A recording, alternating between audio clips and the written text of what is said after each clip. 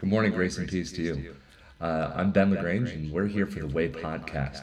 We're just getting a good chance at reading scripture here with you. We hope that you're in your Bible too, but we're also going to be reading this out loud for your benefit. We want to make sure that you can actually hear this along with us. Today I'm joined by George White, friend, longtime pastor. He's been involved in my life in many different ways, but how should people know you?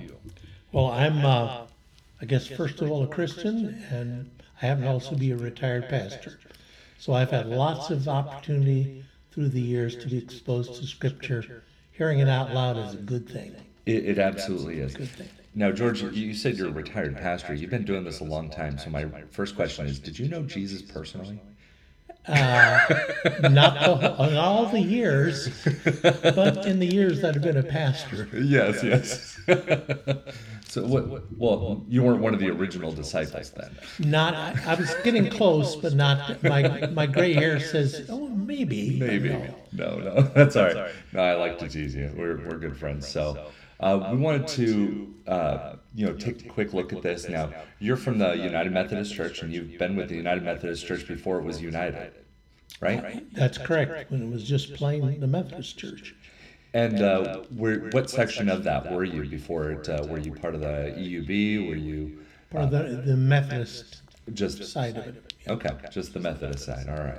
Yeah, there was a whole bunch of divisions that happened, and then we all came back together. We use the word united now, and we like it that way. So that's good. So you've been throughout Iowa almost all your life. Yes, we moved to Iowa to the farm when I was 11, and except for 4 years of school in Illinois, Yeah. I've been in Iowa ever since. Hometown guy. Yeah. That's all right. That's good. So you've been pastor throughout the state in multiple locations. You were even a district superintendent. Mostly, I just happened to be that I mostly served in eastern Iowa. Okay. Well, that's a good place to be. It is. That's where all the action is. Sorry, Western guys. Yeah, too bad, Central folks. I know. I went to Schleswig late last year, and I swear I fell asleep driving on the way home. I wasn't sure if it was Nebraska or not. Well, today, everybody, we're going to be reading from Mark chapter 5. I'm going to take out the first section here, and then we're just going to have a few moments to discuss and just see what it means, what God speaks to us through on this. George has had many years of going through this, and I've had a couple of years myself, but we want to make sure to share any wisdom we can. Now, Jesus, this section is about Jesus sending demons into a herd of pigs. This is actually what the section of the Bible comes into if you're looking at the NIV. It says, they went across the lake to the region of Gerasenes. I'm just going to say that with confidence because I said that wrong. With Gerasenes, I like that. Sounds like a kind of overalls, right? When Jesus got out of the boat, a man with an evil spirit came from the tombs to meet him. And the man lived in the tombs, and no one could bind him anymore, not even with a chain. For he'd been chained hand and foot, but he tore the chains apart and broke the irons on his feet. No one was strong enough to subdue him night and day among the tombs, and in the hills he would cry out and cut himself with stones. And when he saw Jesus from a distance, he ran and fell onto his knees in front of him. And he shouted at the top of his voice, "What do you want with me, Jesus, the Son of God Most High? Swear to God that you won't torture me." For Jesus said to him, "Come out of this man, you evil spirit." And Jesus asked him, "What is your name?" "My name is Legion," he replied, "for we are many." And he begged that Jesus again and again not to send him out of the area. And a large herd of pigs was feeding on the hillside nearby. And the demons begged Jesus, "Send us among the pigs and allow us to go into them." And he gave them permission, and the evil spirits came out of him and went into the pigs. The herd, about 2,000 in number, rushed down the steep bank into the lake where they were drowned. Those tending the pigs ran off and reported this to town and to the countryside, and people went out to see what had happened. When they came to Jesus, they saw the man who had been possessed by the legion of demons sitting there dressed and in his right mind, and they were afraid. Those who had seen it were told about what had happened to the demon-possessed man, and told about the pigs as well. And then the people began to plead with Jesus to leave their region. And as Jesus was getting out or into the boat, the man who had been demon possessed begged to go with him. Jesus did not let him. He said, "Go home and tell your family. Tell them how much the Lord has done for you, and how he has had mercy on you." So the man went away and began to tell people in the Decapolis how much Jesus had done for him, and all the people were amazed. Now, you've preached on this at least once, right? Probably so. So what's kind of the big thing that kind of hits you personally with this? One of the things I was noticing as you were reading was that the first response of the people to the man's healing was they were afraid. They were shaken up by it. Mm-hmm. But as the man goes back and tells the people, interprets what has happened to him, it says, and all the people were amazed. Oh, yeah. Oh, yeah. So it's kind of moving from fear to amazement. There are a lot of emotions that stir around here in a very short period of time. Oh, yeah. This whole thing is kind of crazy, though. It would be a great segment for a Hollywood movie. I mean, it's got all the drama and visuals and... Right, and you think of, when I was a kid, I heard this story, I think the first time when I was maybe 8 years old. And they did it on the old flannel graph. You remember that thing? No, I didn't grow up on a flannel graph. They used to put up a piece of flannel, and they'd have like a flannel Jesus, and then a flannel herd of pigs, and a flannel crazy guy. But you know what? It was always this section of things, and they would move the guys around the board as they were telling the stories to make it visual for us, and I loved that. But to be honest, I always imagined the Incredible Hulk, because as soon as he broke the chains, they're like, it is that kind of, yeah. Yeah, I grew up in that 70s Lou Ferrigno, big green Hulk, and it's like snapping the chains. You wouldn't like me when I'm angry. But see, that's the thing that was always going on in my mind when I saw this. I'm like, but see, there's something with that, the Incredible Hulk, and then, when it's all over with, he goes back to his normal self. He's back in his right mind again. In his right mind.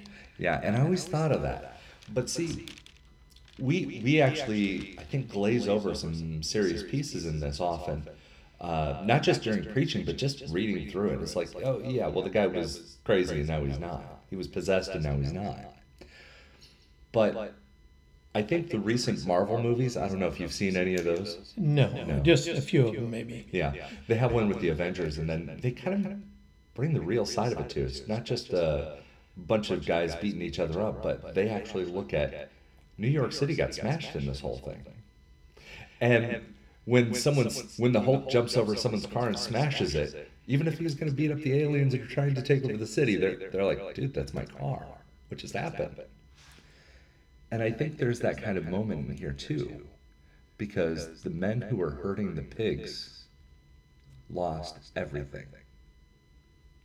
They did. That's a part of the drama of this story. It also is it identifies it as a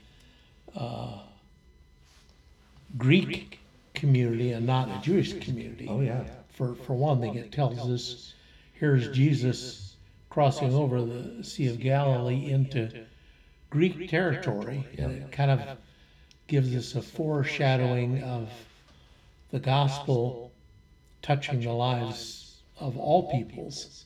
Yeah. So it's kind of an early... Yeah, it's one of those few times that we see Jesus outside of his area. Yeah. We've got here when he's in the Decapolis in that area, or right near that area. We also see where he goes to Tyre and Sidon in the Upper Phoenician area, right? I'm trying to remember my maps. I'm not looking at them. I'm sorry, but he's just like outside of his normal territory. And yeah, they're dealing with pigs, which is a very non-Jewish thing to have, right? What else would you have them for other than to eat? Because I don't know what else pigs Or you could say it's a good Jewish story because the pigs got dumped in the... They were like, finally, I don't have to take care of these things anymore. Deal with them. Pigs are magic. And, they turn apples into bacon. But, we're looking at this thing, and when I was younger and I ran through this, one of the things that got me is like, whoa, Jesus just heals this guy, and you know he's got to be a problem for everybody, right? Like, how bad do you... I mean, I've been badly behaved in the past, George, you know me. But nobody has ever tried to chain me up to anything. So how bad did this guy have to be to make them try to do this thing? He must have inspired a lot of fear in them, and they were, I guess you'd say, trying to control him or protect themselves. Yeah. And what his backstory is not revealed to us. Yeah. You just know that it was huge, because when Jesus questioned the demons about the name, they said the name is Legion. Oh, yeah. Which is many, many, and to be feared. Oh, yeah. And I think of this, like, okay, so Jesus solved this big problem, right? They say they solved this this absolutely feared man down the block who can't be contained. He solves this issue, and the first thing they do is boot him. Because the only thing scarier than something you can't control is something that can control the thing you can't control, right? It's true. Yeah, it was very much that, we get comfortable with things even when they're not what they ought to be, but we know what they are, so we can live with it. But when someone comes in and changes that, upsets our apple cart, so to speak, then it's why don't you just go out of town, Jesus? Go back. Maybe they said, Jesus, why don't you go home? Yeah, there was a movie in the 90s called Babe the Pig. I don't know if you saw that one either, but I saw previews of it. There was it's basically a little pig that works as a sheep or a shepherd dog. And at the end of the movie comes the punchline, and the shepherd, the actual guy, he's looking at the pig who won this herding contest, and just looks down at him and says, "That'll do, pig. That'll do." That'll do, pig. Yeah. And I mean, that's kind of the same thing that they do with Jesus. They're like, okay, well, that was nice and all. You cost us a herd of pigs, now get out. And I always saw that as kind of a rough arrival there. You're like, well, someone does something that amazing. Okay, you're thinking, okay, I would want to know that guy. I would want to know what's going on there. And that's the kind of thing you want to be able to be around and say, okay, how can I be part of this? And I thought that was amazing when I started looking at it. But when I see the reception there, I think there's something about that happens in our lives too on a regular basis. I think salvation is easy, that just whoever believes in me will have eternal life. But discipleship is the hard part. When it starts affecting your life, your income, the other issues, that's when people say, okay, Jesus, that'll do. That'll do. That'll do. And I do you see that in here as well, where you see where there's a cost for removing some of those things? I see that. There's certainly their initial response was to be troubled, but as the story unfolds and they begin to see the guy's life that's changed, and he talks to them about what Jesus did, then they begin to get it and not resist it. Yeah. It's interesting. In fact, it turns out here that the healed guy could bear witness that Jesus couldn't. Yeah. Isn't that amazing? It is. It's, yeah. See, I used to tell the joke because I was not the smartest in my class in school. I was not the Jokes smartest. you were good at. Jokes I was good at. Disrupting class, picking on the teachers, sometimes cornering them with weird questions. That was fun. But in seminary, I was a solid C plus B minus student. There were other people getting better scholarships than I was, is what I'm saying. But I always made the joke. I said, my cup may be tiny, but it overflows faster. It overflows faster. And we're kind of seeing that repetition throughout this chapter. Mm-hmm. Here's this guy who people would look at him and say, that guy has no potential. but God does one thing from them, and it overflows, and here we are 2,000 years later talking about the same thing. Isn't that just, I mean, I think I see that process in the gospel, where too often we look for, when we're looking for potential in people, we aren't just looking at potential, because everybody has some level, right? What we're looking for are particular patterns that lead to benefit, right? And when we see that, you don't look at a guy who's like can't behave, so And this is the last guy you're going to look at. I mean, you don't want to have to deal with this guy. You've taken care of it. Yeah. absolutely. Over the years, one of the things I've observed is that sometimes in the church we may have prayed for leaders or somebody to step up and do something, and then it's not the person I would have chosen Yeah. who steps up, steps out. It's amazing how that happens. Yeah, of course, some might have said that. Well, I stepped out. You know, who knows? This is not confession time. There's George. nobody here in this room who remembers back that far. No. And I certainly did my fair amount of forgetting as far as what I've done. But there is something to that. You know, the old bumper sticker, found people, find people, right? And I think it's nice when you can wrap up theology like that, but it doesn't always work that way, right? So when you start looking at this section of scripture, you're looking at not a matter of who has potential, but who God has affected is most likely the one to jump forward.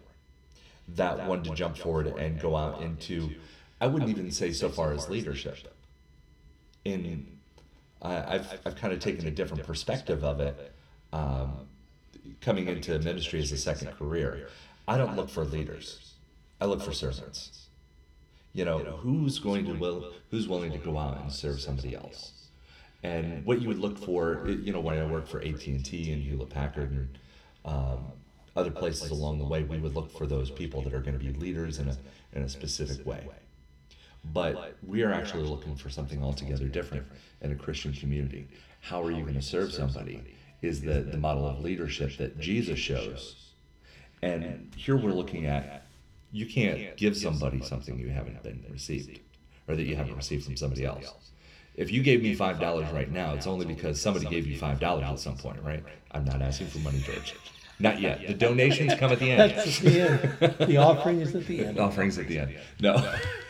Well, I think that's a very good point. And of course, Jesus is, in these stories, he is interacting with people that are on his path as he's moving along, and they find their place in following him, and each one of the persons, that takes a different shape. Mm-hmm. Yeah, and go ahead. Some of the stories we don't know where it goes. Yeah, some of them we don't know. Is incomplete. Use your imagination, or step into the story yourself. Either way. And I think there's something to that. You know, sometimes as a preacher, I worry, am I really spouting the same thing that many times? Did God just do one thing for me that set the whole thing off? and I look and I think, what did this guy preach about? What did this guy share? He's like, you remember who I was? That's not me now. Look at that. You know why? Jesus. That's all the sermon he ever has to give. That's a great synopsis of that story. I know, and he never got to put it on a bumper sticker or a T-shirt. So when we look at it, we've now got a second section between verses 21 and 34. George, could you read that for us? Okay. This is really part of two stories weaving together. When Jesus was crossed over by the boat to the other side of the lake, a large crowd gathered around him while he was by the lake. Then one of the synagogue rulers named Jairus came there. Seeing Jesus, he fell at his feet and pleaded earnestly with him. My little daughter is dying. Please come and put your hands on her so that she will be healed and live. So Jesus went with him. A large crowd followed and pressed around him, and a woman was there who had been subject to bleeding for 12 years. She had suffered a great deal under the care of many doctors and had spent all she had. Yet instead of getting better, she got worse. When she heard about Jesus, she came up behind him in the crowd and touched his cloak, because she thought, if I just touch his clothes, I will be healed.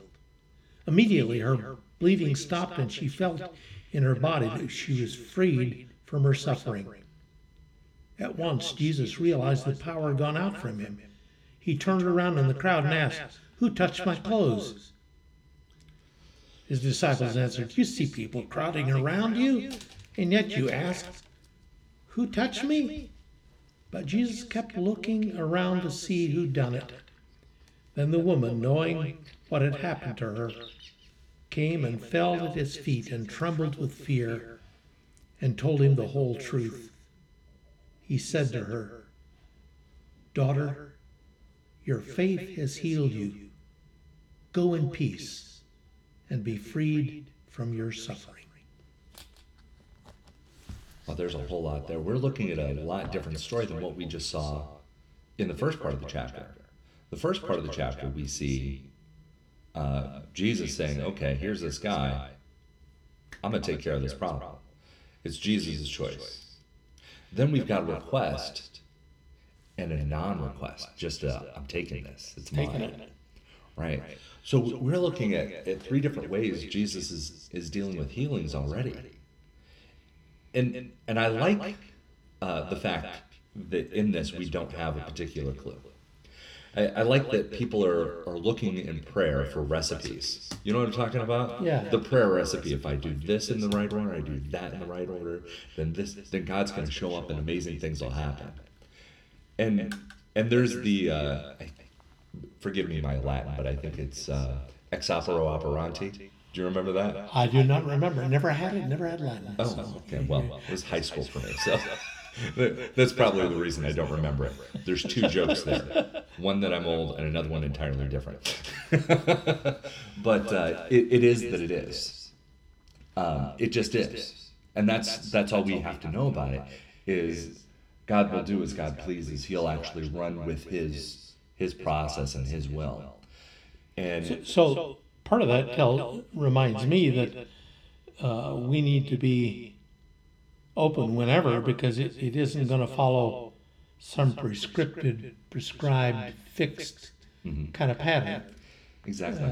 So we don't want to rule out how God may work or how we may.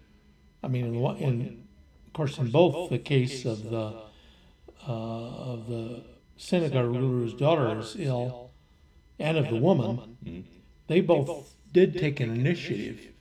And one of them in a conversational way, another just so timid, so shy, that she could hardly bring herself to ask for the help she knew she needed. Right. It reminds me of back when I was in Coralville, we had a lot of people came and visited, a lot of people who were not necessarily comfortable with church. And I remember this one guy I got to know, very, very timid, thinking about the woman. And I asked him about his coming, and he said he had come 4 weeks in a row without being able to get out of his car and come in. Finally, the 4th week, he pulled into the parking lot. Yeah. And then the 5th week, he finally came in. It's kind of like her finally reaching out her hand. At least I can touch the garment.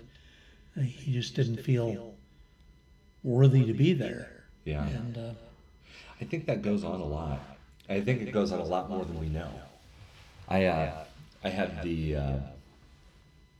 I think sometimes people take church for a different thing than it should be. People are worried about, am I going to interrupt? Am I going to be part of it? Am I going to be worthy? Am I interrupting something by just being there? And being in a small town church right now in Comanche, I actually had the pleasure of being the first person to ever walk out on one of my sermons. Somebody had to do it finally. Somebody had to do it, and I'm like, well, I'm not waiting around anymore. I got to get this done. If somebody else did it, I'd feel insulted, but I did it first, so I understand if anybody else goes. No, we actually had a guy who came in, walked in the back door into the narthex, opened up the second door to get into the sanctuary, and realized service was already going on. And I was 3 or 4 minutes into my sermon. So he slowly peeked back, and he slowly, quietly closed the door. And I said, uh-oh. I ran out the back and I chased that guy down. I'm like, brother, you need to be here. That's something you can do in a church of 3,000 or 4,000, right? Well, I suppose it could be done. It could be done. It could be. You're just maybe not as apt to notice that one person. I would think. So. Yeah, I think that timidity is there, but we also look at, they're starting to identify Jesus for who he is. And that this first section of Mark, all the way up through the middle part of Mark 8, is all about proving who he is. It's all evidences along the way. And it's strange to me that the people don't recognize him. The general crowd does not recognize him. Yet the demon is one of the first to recognize him. And then, we also have Jairus here, is like, okay, I may not know who you are, but I know that when you come around, things happen. Mm-hmm. And the lady who's suffering the bleeding does the same thing. She's like, I know. So we don't have to have a complete understanding of Jesus to be drawn toward him in our time of need. Right. The need will drive us in a direction maybe we don't totally get yet. Yeah. I mean, I'm still trying to figure it out. See, so I mean, it's not something that's always immediate for us. Right. And it's there's something to know that there's power. There's little bits that are understood by the power and the presence of God himself. But throughout time, we always have little curtains that open up, little revelations that happen so we get to know him more and more. And it's not just simply enough to have that moment, that first moment. We have to continually stay in the process. We got to go through the means of grace. We got to keep reading our Bibles and praying and spending time and trying to know and gathering with others and the other things we know God will show up during. And I think through those we actually start to see more and more, not just of who he is, how God works, and what we're supposed to do in relation to that. And I think there's a lot to that. So we're seeing this, they're recognizing who God is. Obviously, his little daughter is dying, and he's like, come put hands on her and pray. Yeah. And there's something to that. So this man is a synagogue ruler. Now, this is odd for some people, especially pastors, to go out and think, okay, I'm going to go find some random guy. I'm the pastor here. I'm the pastor in town, but I'm going to run out and find some dude. Dude, didn't work when I did it. But could you come over to my house, maybe, and help me out here? It seems an odd thing in some aspects to maybe someone who would look in on that piece. Why would this holy man need another person to do this? And we have the access to call on Jesus at any time. But I think there's times that people actually have the same thing with me, where if we're just sitting around, they're like, hey, pastor, we need you to pray for this person. Have you done that right yet? Not yet. Okay, you start, I'll be there in a little bit. But I don't know if you'd found that in your years in ministry as well, where other people would wait for you to pray before they would. There was a tendency that they turned toward the pastor's direction at the prayer moment. Yeah, that just seems such a strange thing to me. But I've been in some settings where the folks just took off and did their own praying too. So I mean, Yeah, it works both ways. It is that the synagogue ruler. It's really nothing explains about why he came. We don't know. Well, there's one thing I do know, and this is the point I was hoping to get to. All right, get at it. Get at it. Yes, This sir. is it. Your moment. Do it. You don't have any special powers, do you?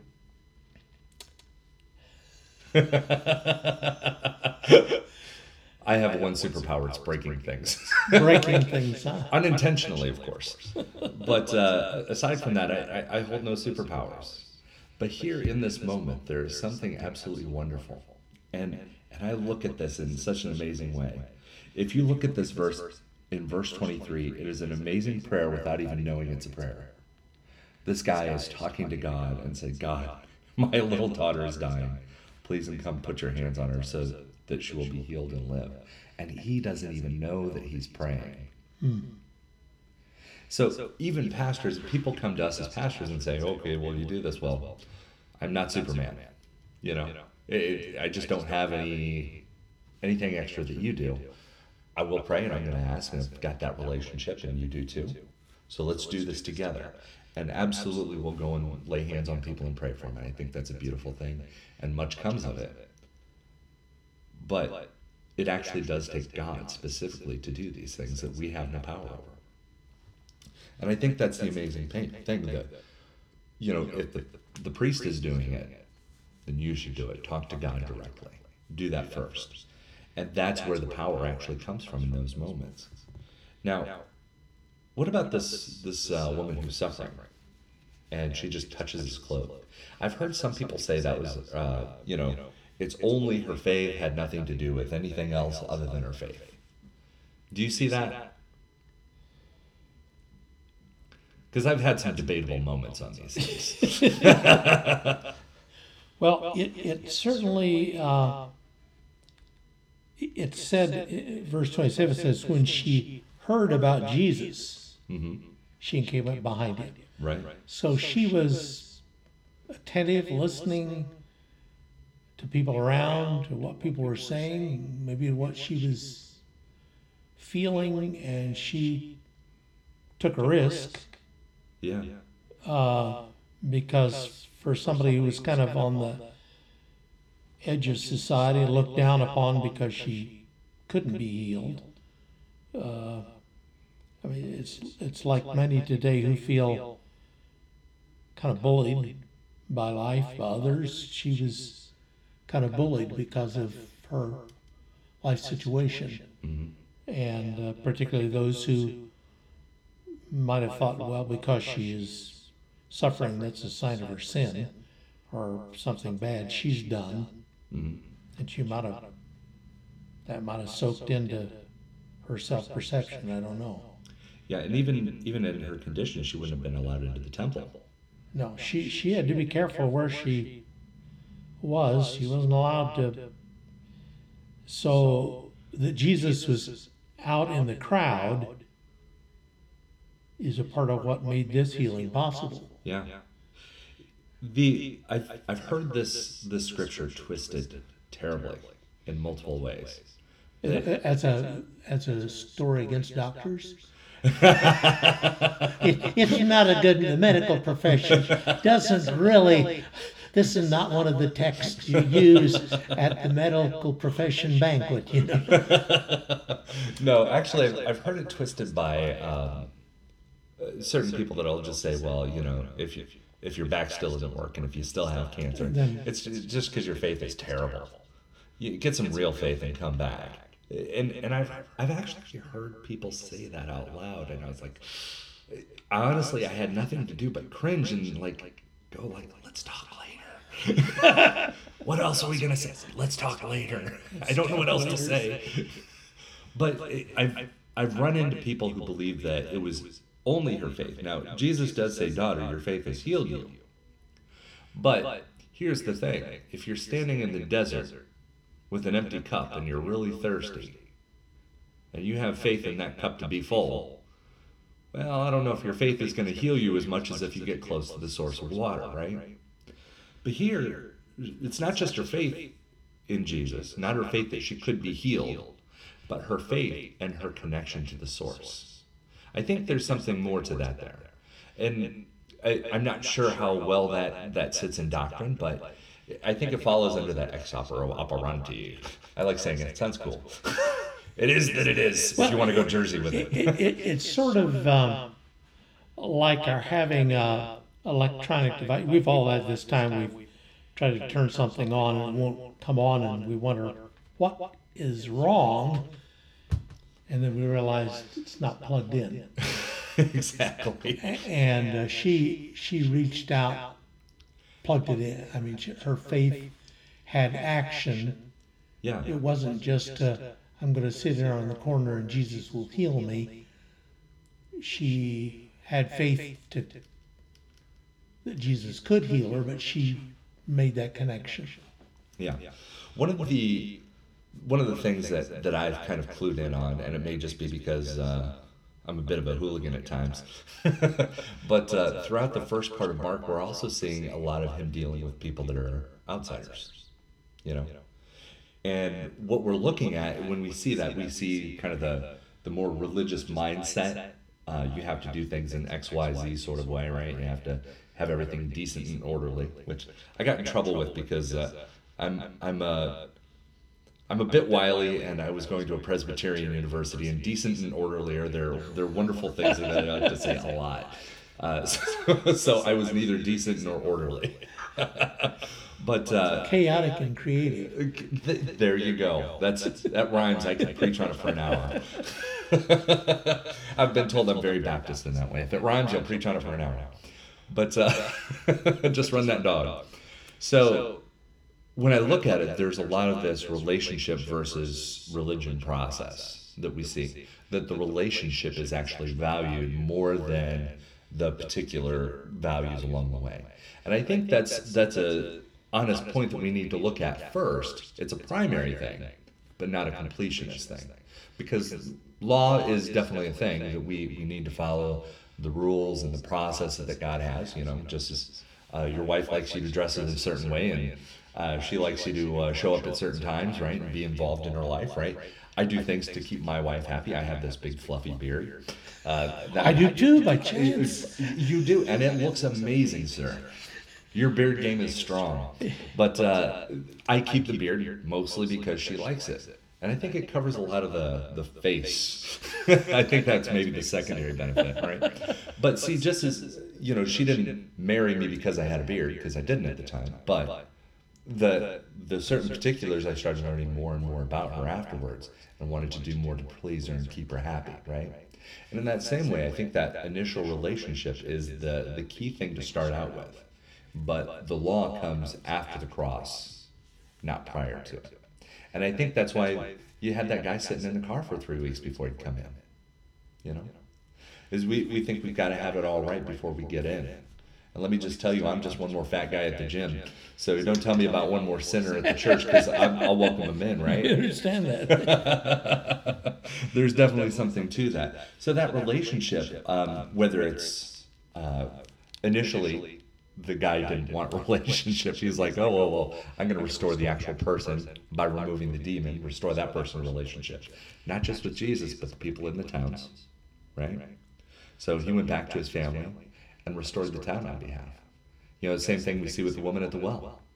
Restored to God first, then to people second, and then the rest of the world benefits. Here we see this woman who was outcast, probably from society in general, but at least from the temple, because of the laws that were in place.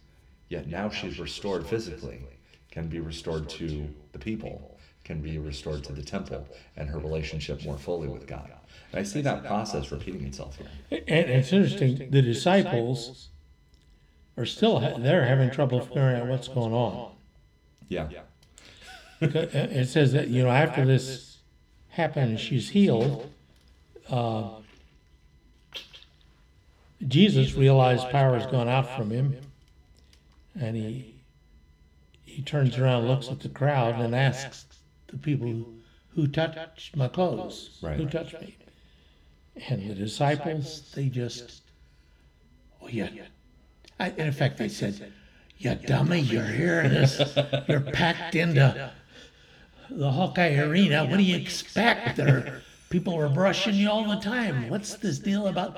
There's 10 people down the row who've already bumped into you. What is this about? Who touched me? So it's interesting. They just didn't understand what was going on. Do you have the other thing I think about it? Are there hundreds of other healings happening at this time?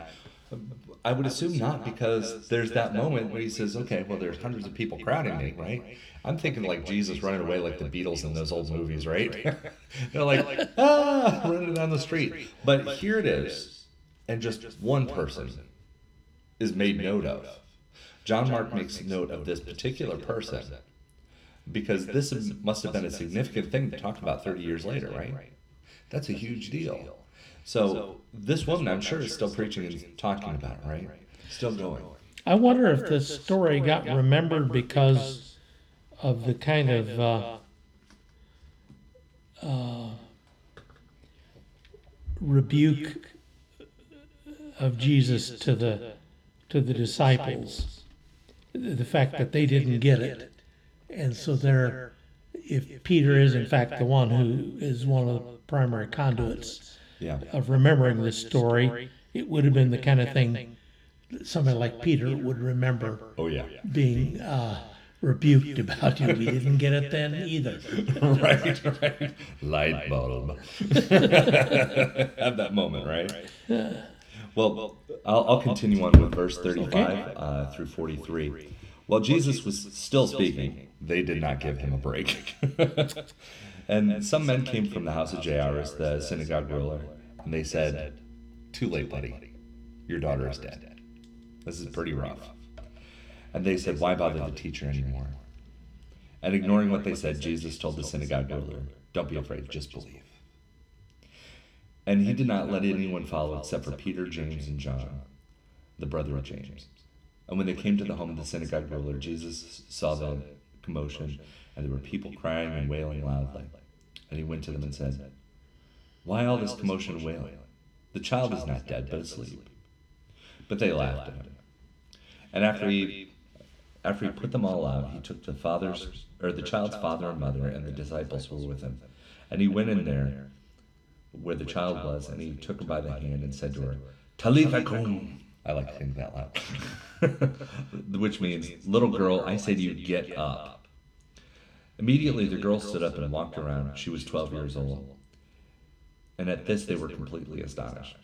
He gave strict orders not to let anyone know about this and told them to give her something to eat. Now, my first impression of this, having a 13-year-old daughter, is that she was just sleeping. Like, "Leave me alone, Dad." But obviously, it's something worth mentioning more than that, right? So, what do you make of this?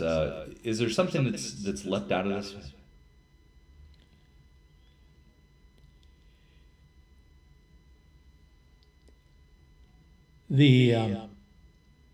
Of course, again, the reaction of people around, they don't always get it.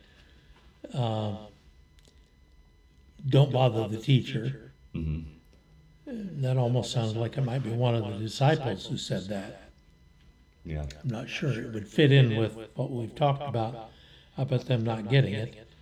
And then the fact that the crowd really, the ones who were, maybe they were hired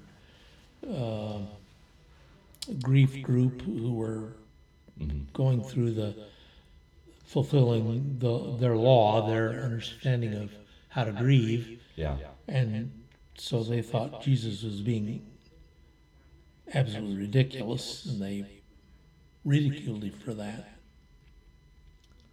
So then he takes the little circle of people in, and he takes her by the hand. He just talked to the demoniac, and the woman touched him. He didn't reach out to her, but here he reaches down and takes the girl by the hand. It's very, very memorable moment, and so memorable that, Peter remembers the Aramaic phrase which he used. It's like it's burned in his mind. I suppose most people, if the preacher at a funeral walked over to the casket, opened the casket lid, reached down, and took Grandma's hand and said, "Grandma, get up," people would not forget that Oh no. funeral. Oh no. This was pretty memorable. That is a definitely a memorable thing. So again, we're going back to that same process. We don't know exactly. We don't have a pattern that we can put together to make a miracle happen. You know, we can't put together a pattern that makes God pay attention to us and do a particular And thing. when we try to do that, we get in trouble. Oh yeah, believe me, I know. So when we start looking at it, you know, we're like, we don't have any signal that Jesus touched the demoniac. We do have a signal that the woman who was suffering touched the hem of his garment. And then this woman actually he held her hand. So does it require that you hold Jesus, they actually touch him, or you're close to him? How far is far enough? We don't know. We don't know that he didn't touch the demoniac. Right, we don't know. It just doesn't say. It just says, it doesn't say that he Yeah. did. This is very clear, Right. that's an important part of it. And I guess in a culture where touch is so abused Yeah. and we're so fearful of it, you wonder how much we lose because we aren't Yeah. in touch with each other. I remember when I first was in ministry, hugging was an acceptable thing to do, Yeah.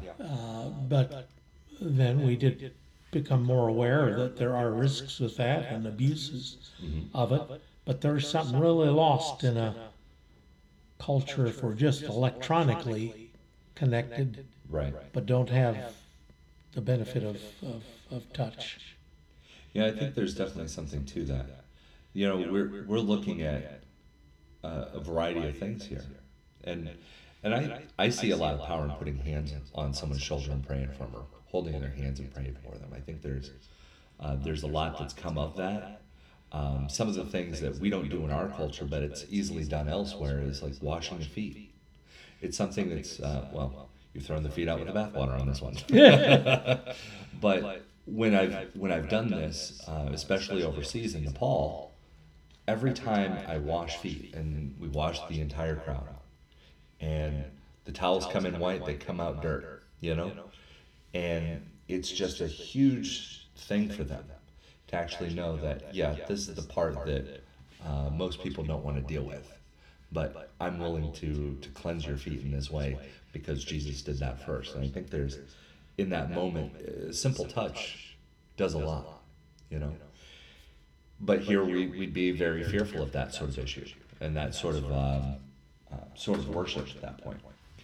But we're also looking at this, yeah, there's this variety. There's what do we do and what do we not do? How does it work? How does it not work? And all that we know is that a holy person's prayers avail much, right? We know that. So it's that personal relationship with Jesus often shows more power than others. And it doesn't mean that every time you pray you're going to heal somebody. But it also, in those moments where someone who's not known Jesus before, I've seen people physically healed and changed from those moments. I've seen oftentimes people are just spiritually healed where something major has happened. I guess 2 years ago in Nepal, 3 years now, time flies by, doesn't it? Two of my friends and I were in Bhaktapur, outside of the major city of Kathmandu. And they asked that we would have a prayer meeting. And I didn't know what that meant. So apparently what they did is they rented this room in a building, invited a whole bunch of people in that were going to this separate Hindu festival up the hill. And they were all marching up the hill. They said, well, if you come in and listen to us, we'll feed you. So we had, I don't know, maybe 100, 150 people packed into this room that was no bigger than my living room. And people were just stacked on each other, hanging in the windows, just sitting there listening. And I preached, and we prayed, we sang, we did all kinds of stuff. And I asked, does anybody here believe in Jesus? Does anybody want to know more about Jesus? And there was no response. And I tried again because I thought maybe the translation didn't come through right. And then they were just looking at me like, who's this dummy? And I was like, I know that look. My wife gives that to me now and then. Who's this dummy, right? But one of my friends said, does anybody need prayer? And someone came forward and his arm was locked up at his side.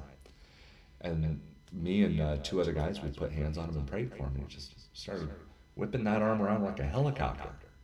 And people got up and they started dancing and singing. And an older lady got up and her back wasn't moving. We prayed for her. She just started dancing around. And I'd never seen anything that visible or that dramatic happen in relation to a healing like that. So the next thing they did is they said, go pray for him. And there was this kid, they call it AJ, who had suffered brain damage, couldn't barely talk, couldn't walk, couldn't do anything. They carried him around like a backpack and just took him from place to place and fed him and clothed him and cared for him, and that was it. Just until he passed away last year, which is rather unfortunate, but he had been thrown out like garbage on the side of the road.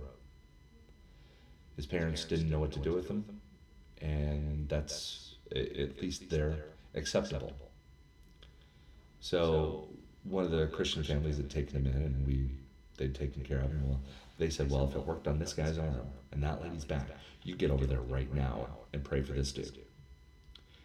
And we did, and I was like, okay, I can understand a back and I can understand an arm, even if I've never seen anything that dramatic. But I was like, is this guy going to get up and walk? And unfortunately, he didn't. He didn't. He was still physically in the same condition at the end, but people were still pouring up, and they're like, pray for me, pray for me. I need to know Jesus. I want to know this. And there was a church born after that.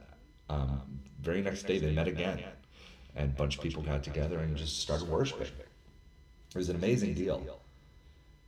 But I didn't really recognize it for what it was until I was on the plane home. Because we went back to the orphanage where the kid lived, and with all of his brothers and sisters in the orphanage, and the guy who took care of it. And he got back and he just started screaming, and we couldn't figure out why he was screaming. They're like, we don't know if he needs changed, or if he's hungry, if he's hot, or if there's something else going on. And someone finally figured out that the only thing that would calm him down was music. So they started playing the guitar. And he started singing. He could barely say his own name. And he started singing this love song, this Indian love song. And it was the most beautiful thing I've ever heard. It was not on key. It was not well understood, but it was the most beautiful thing. And I saw that day that he wasn't just physically healed. He was spiritually healed.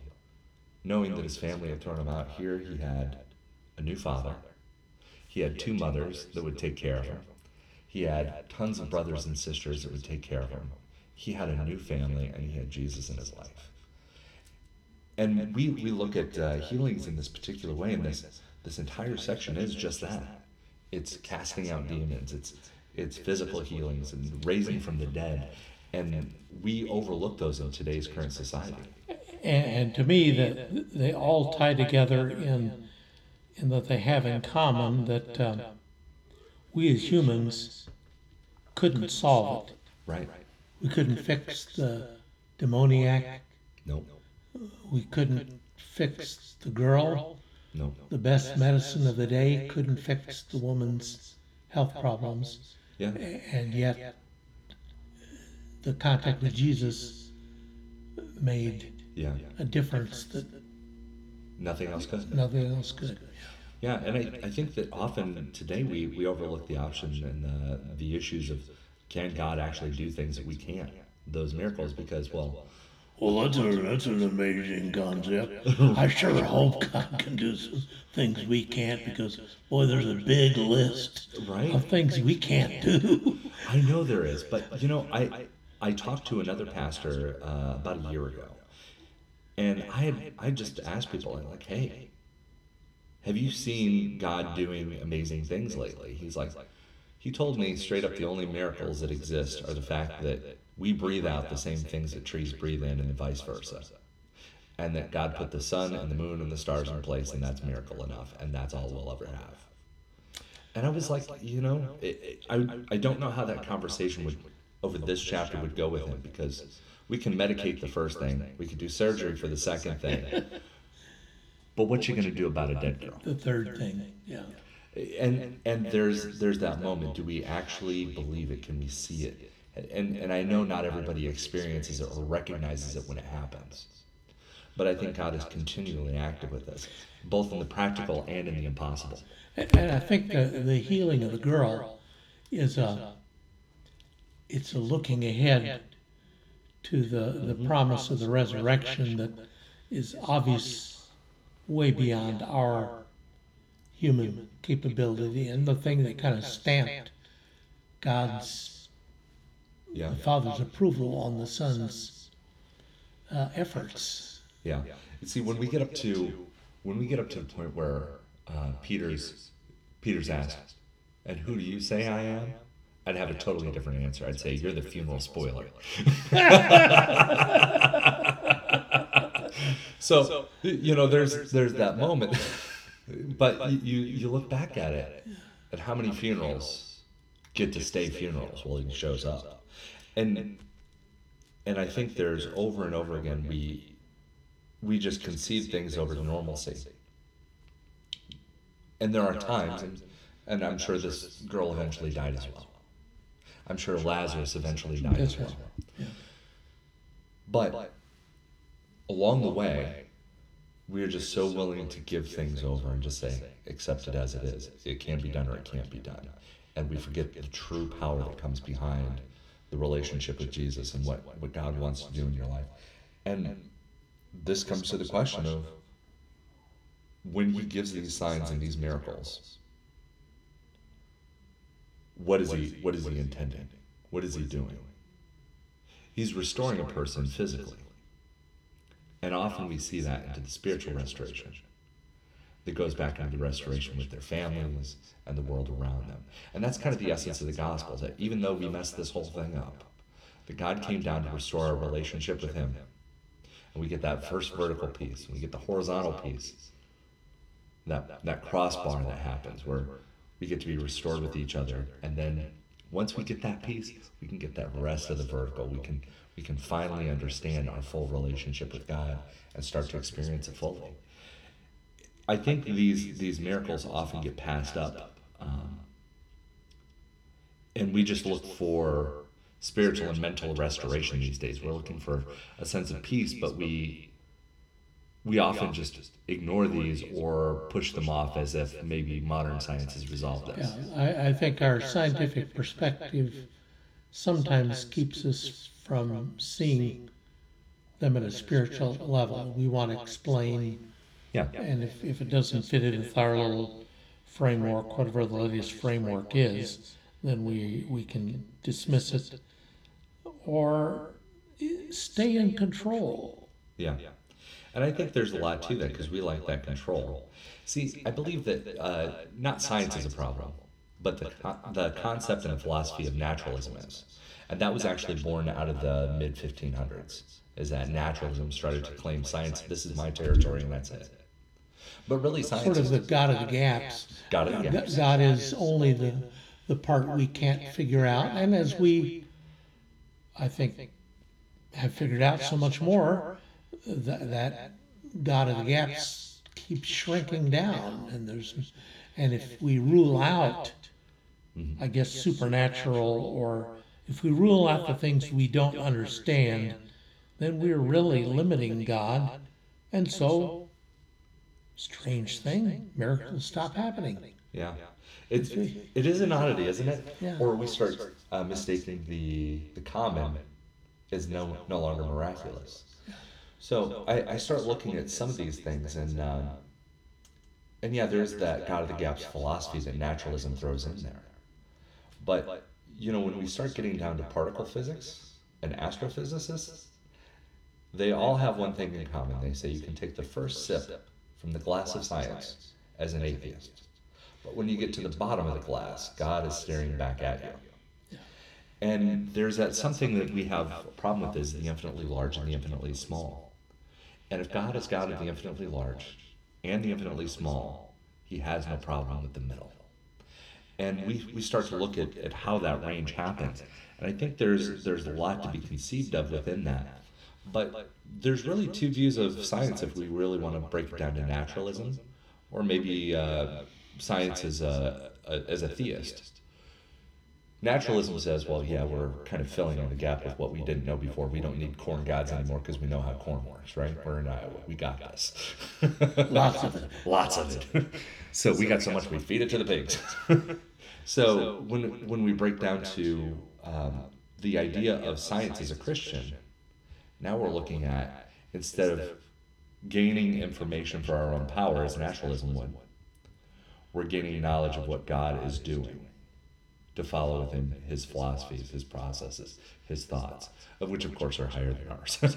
But it's I think idolatry in some way when we put ourselves in control of that particular section, where we say we know it all, and if we don't, we will. Just give us a little time. Yeah. Give us some time. I need about 20 minutes yet. We'll figure out how to resurrect people in New Testament. I saw this movie once called Frankenstein. Not how that works, right? Not how it works. Not how that works. Well, I appreciate you going over this with me here. We're going to take just a few minutes break. Well, thank you everybody for taking the time and to listen with us. We hope you're getting a lot out of the scripture with us and by hearing, because faith comes by hearing. But we also hope that you're going to get into the Bible by yourself as well. We've gone through this with you, but please take the time to go back. It should take you no more than 5 minutes just to read one little chapter. Mm-hmm. And maybe you'll get new clues and new insights that we didn't have a chance to cover. I think that could happen. Yeah, absolutely. Absolutely. All right. Well, thank you for tuning in. Grace and peace to you. Make peace with God so you can be his grace in this world. Amen. Amen.